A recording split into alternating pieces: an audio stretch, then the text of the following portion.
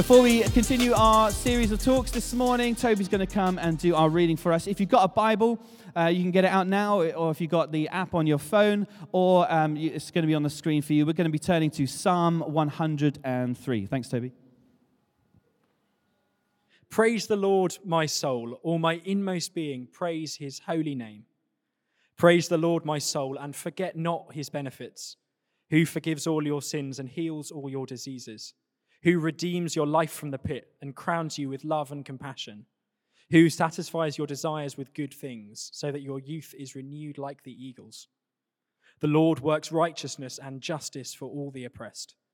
He made known his ways to Moses, his deeds to the people of Israel. The Lord is compassionate and gracious, slow to anger, abounding in love. He will not always accuse, nor will he harbor his anger forever. He does not treat us as our sins deserve or repay us according to our iniquities. For as high as the heavens are above the earth, so great is his love for those who fear him. As far as the east is from the west, so far as he removed our transgressions from us. As a father has compassion on his children, so the Lord has compassion on those who fear him. For he knows how we are formed and remembers that we are dust. The life of mortals is like grass. They flourish like a flower of the field. The wind blows over it and it is gone, and its place remembers it no more. But from everlasting to everlasting, the Lord's love is with those who fear him, and his righteousness with their children's children, with those who keep his covenant and remember to obey his precepts. The Lord has established his throne in heaven, and his kingdom rules over all. Praise the Lord, you his angels, you mighty ones who do his bidding and who obey his word. Praise the Lord, all his heavenly hosts, you his servants who do his will. Praise the Lord, all his works everywhere in his dominion. Praise the Lord, my soul. This is the word of the Lord. Amazing. Thank you, Toby. Jesus said that the most important commandment is to love the Lord your God with all your heart, with all your soul, with all your mind, and with all your strength. And we want to see over just these coming weeks how we can apply that to our life for this year. To put first things first and to love God as he says. Making loving God with all our heart, soul, mind, and strength a priority for us in 2023. So this morning we're going to look at the soul. What is the soul? Well, it turns out not a lot of people can agree. Even biblical scholars can't agree on what the soul actually is. But when we read the Bible, there is this common theme. In the book of Job, it says, I will complain in the bitterness of my soul. And then in contrast, King David, writing the Psalms, wrote, as the deer pants for streams of water, so my soul pants for you, my God. My soul thirsts for God, for the living God. Or in Psalm 43, verse 5, why, my soul, are you downcast? Why so disturbed within me? Put your hope in God, for I will yet praise him.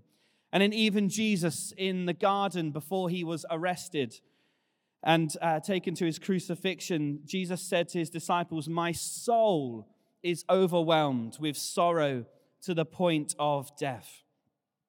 So the soul pants, the soul longs, it becomes downcast, it gets overwhelmed, the soul gets disturbed, and the soul hopes. The soul is the deepest part of who we are, the part of us that searches and yearns for something more than just the physical, more than just the day-to-day life around us. It's the part that deeply longs to love. It's the part of me that deeply longs to be loved. It's the part of me that deeply longs to believe, to connect, and to find purpose. The soul longs to find rest, to be at peace, and to feel satisfied. The soul longs to be satisfied. It's like when you go to McDonald's and you think, I'm going to try and be good today, and I will just order the 3-piece chicken select meal. But as you eat the 3-piece, you're full of regret because you're not satisfied. You needed those extra 2 pieces. That's how I feel. That kind of dissatisfaction is felt within the soul. And only God can satisfy your soul. That's important because it's actually through loving God with all of our souls that your soul becomes satisfied. When our souls are dissatisfied, when we feel dissatisfied in our soul, we start to feel like nothing is good enough. We become dissatisfied perhaps with our relationships, our marriage, our job, or our home, or the things that we put into our life, our schedule and our calendar. We start to crave more and more, looking for ways to feel satisfied. This craving, which is in us, is actually a sign that the soul needs God. But often we confuse that signal for something else. The feeling of emptiness we often feel, and instead of turning to God, we try and fill that emptiness with perhaps more things, or more approval, or approval from people around us, or more success at work, or more physical or emotional comforts. But the soul thirsts for something consistent and reliable. The soul thirsts for God, not for more things, not for more holidays, not for a new job or a house or a significant other or any of the other things that we think will satisfy us. And so without finding true satisfaction, true and eternal satisfaction in God for our souls, we will always search for satisfaction in love and in all the places that inevitably let us down or perhaps don't last. I remember years back, for me it was always the relationship that I needed to be in. But it would always leave me brokenhearted or in a messy situation. And then more recently, not too recently, but it was back for this financial freedom, this desire to be financially free, but got me trapped in a bit of a cycle of debt. And nowadays, perhaps probably just like a lot of you, it's the want for just something extra that's going to make life a little bit easier, the smartwatch or the accessories, or for me it's the standing desk with the walking treadmill. I don't know whatever it is for you.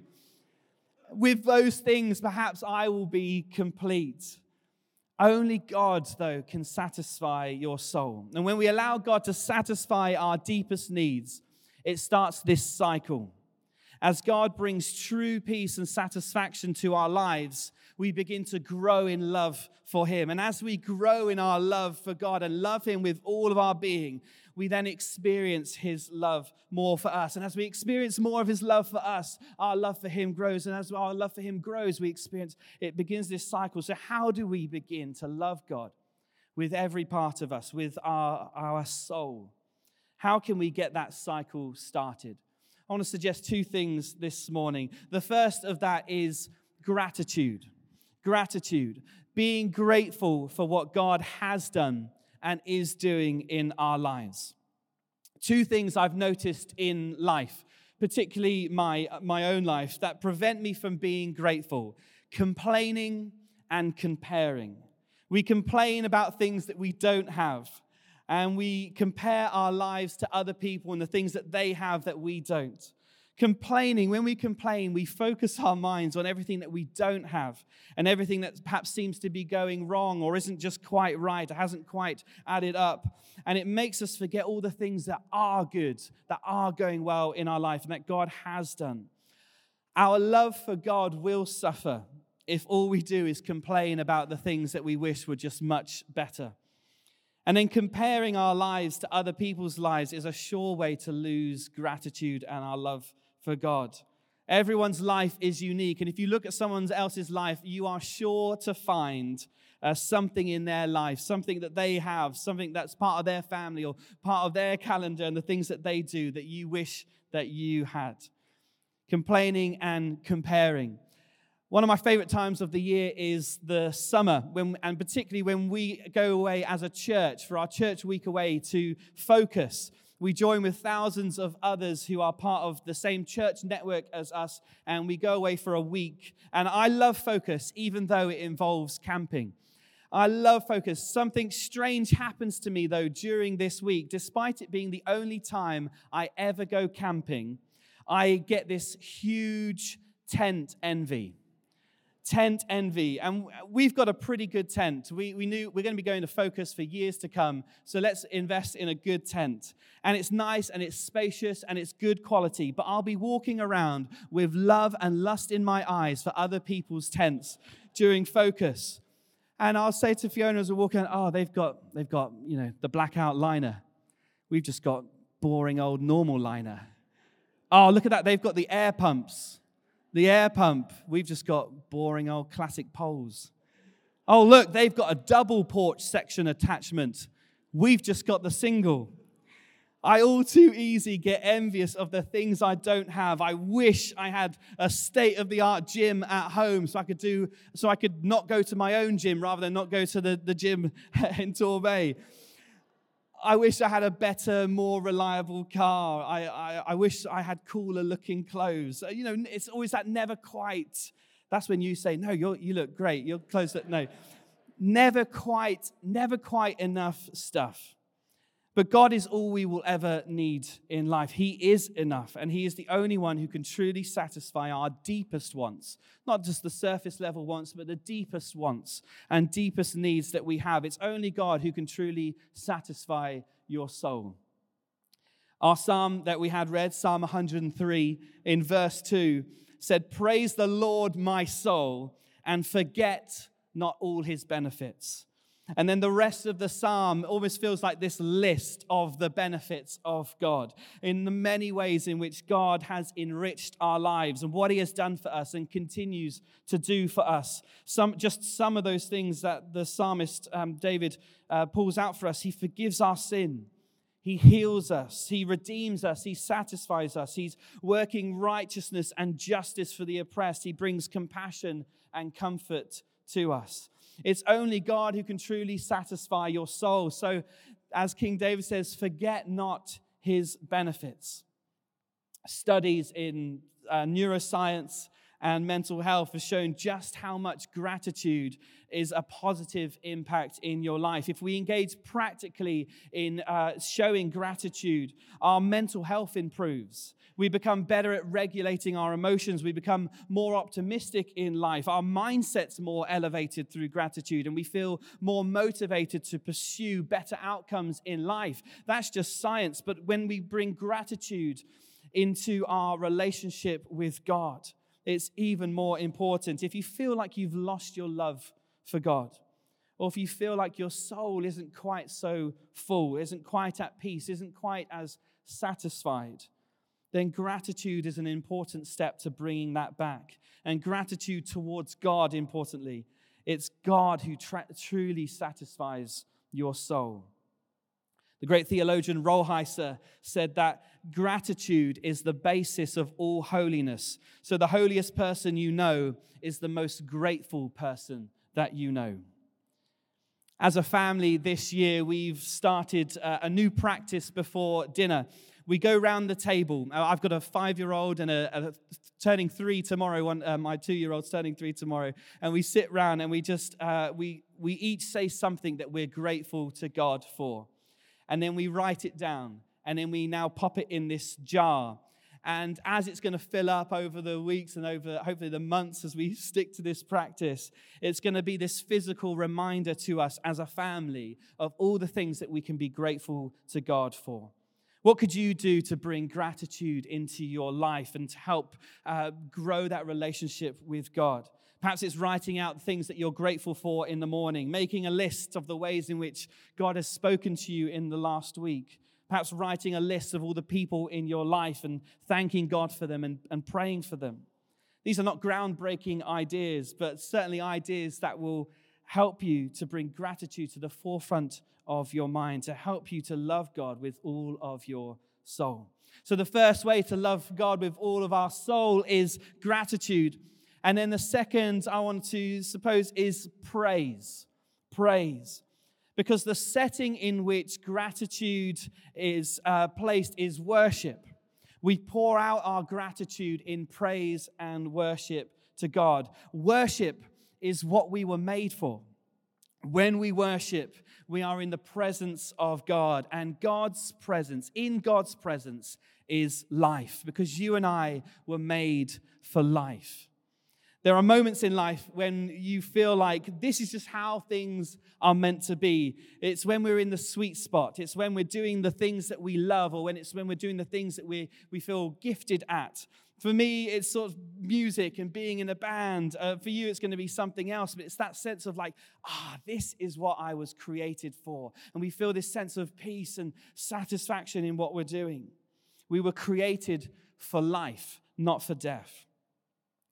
In 2019, the robot named Can't Help Myself was unplugged. I don't know if you saw this, but the thought-provoking and the often controversial artists Sun Yung and Peng Yu installed this robot arm in the Guggenheim Museum.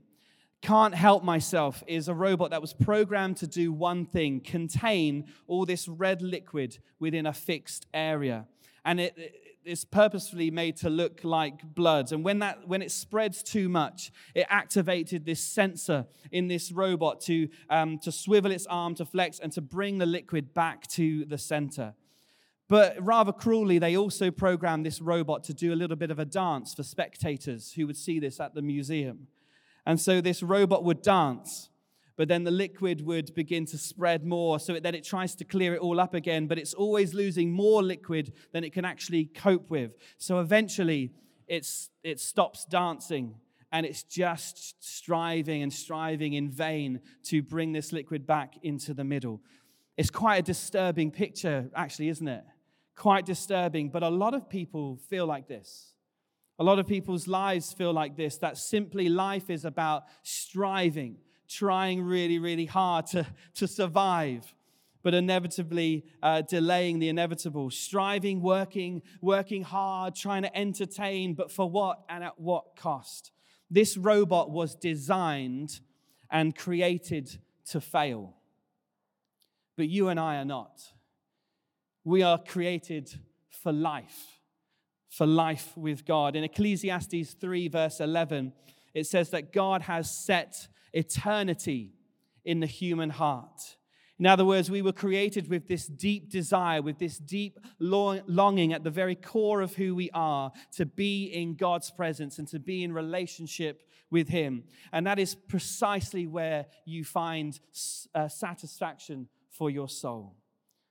And then in the psalm that we read, Psalm 103, 6 times David says, "Praise the Lord, my soul. Praise the Lord, my soul. All my inmost being, praise His holy name." Praise is the place where our souls meet with God and find peace. Praise is the place of encounter with God's presence and God's Spirit as He meets us and satisfies our soul. A lot of the time, worship comes really easy to me. Even if I wasn't the vicar of the church, I'd be down at the front row and worshiping, trying to give my all in worship, worshiping from the very core of who I am. I come from a family of hand raisers, so that's what I do in worship. Some of my family who don't go to church, when they came to our wedding almost 10 years ago now, they commented on my dad worshiping. They said he enjoyed it so much, it was as if he was about to take off. That's what I feel. I want to take off in worship. But sometimes, actually, I find worship difficult. And I find it difficult to encourage my soul like King David does. And I have to say, "Come on, my soul. Praise the Lord, my soul." I have to encourage myself to worship at times, because sometimes things have been tough. Last year was particularly tough for us and our family, particularly tough moment in our life, and we had to say, "Come on, my soul," and praise God anyway. Sometimes I lose motivation. Sometimes I lose inspiration. I found it easier to complain about things that I don't have, complain about the situations. Sometimes I found it easier to just compare my life to other people. Sometimes I've just felt empty and dissatisfied. And in worship and in praise, you can bring your gratitude and your thanks, but you can also bring your pain and your questions and your doubts and all of your uncertainties as well, because God's presence is meant to be the place that we are most free, where we can let out the deep emotions that lie within the core of our soul. This is why the psalmist writes, praise the Lord, my soul, all my inmost being. And when he says, who satisfies your desires with good things so that you are renewed like the eagles. Whatever we bring to God in worship, God can redeem. Whatever we bring to God in worship, God can heal. Whatever we bring to God, and when we just bring ourselves, God can make us whole. He brings strength to our soul, and He meets our deepest needs. You can come to God as you are in worship and in praise. Loving God with all your soul comes from gratitude, and turning that gratitude into praise to God. Because it's only God who can truly satisfy your soul. And in turn, He gives us the ability to love Him with all that we are. And so imagine if you started your day. This is just a few ideas. Imagine if you started your day being grateful for all that God has done for you. Imagine you start the day like that. You'd start the day with then everything that you need. You wouldn't then need to spend the whole day looking for approval or trying to earn approval from other people, because God loves you and Jesus died for you. You wouldn't have to spend the day trying to fill some sort of emptiness inside of you, because God is enough and God is all you will ever need. You wouldn't have to spend the day feeling like you were somehow lacking, feeling like you were somehow incomplete, because God has placed His Spirit inside of you. The same power that raised Jesus from the grave is alive, and it lives in you. Imagine the impact on your life if your soul was truly satisfied in God. If your soul was postured towards gratitude and postured towards praise and thanks. Should we pray for that now?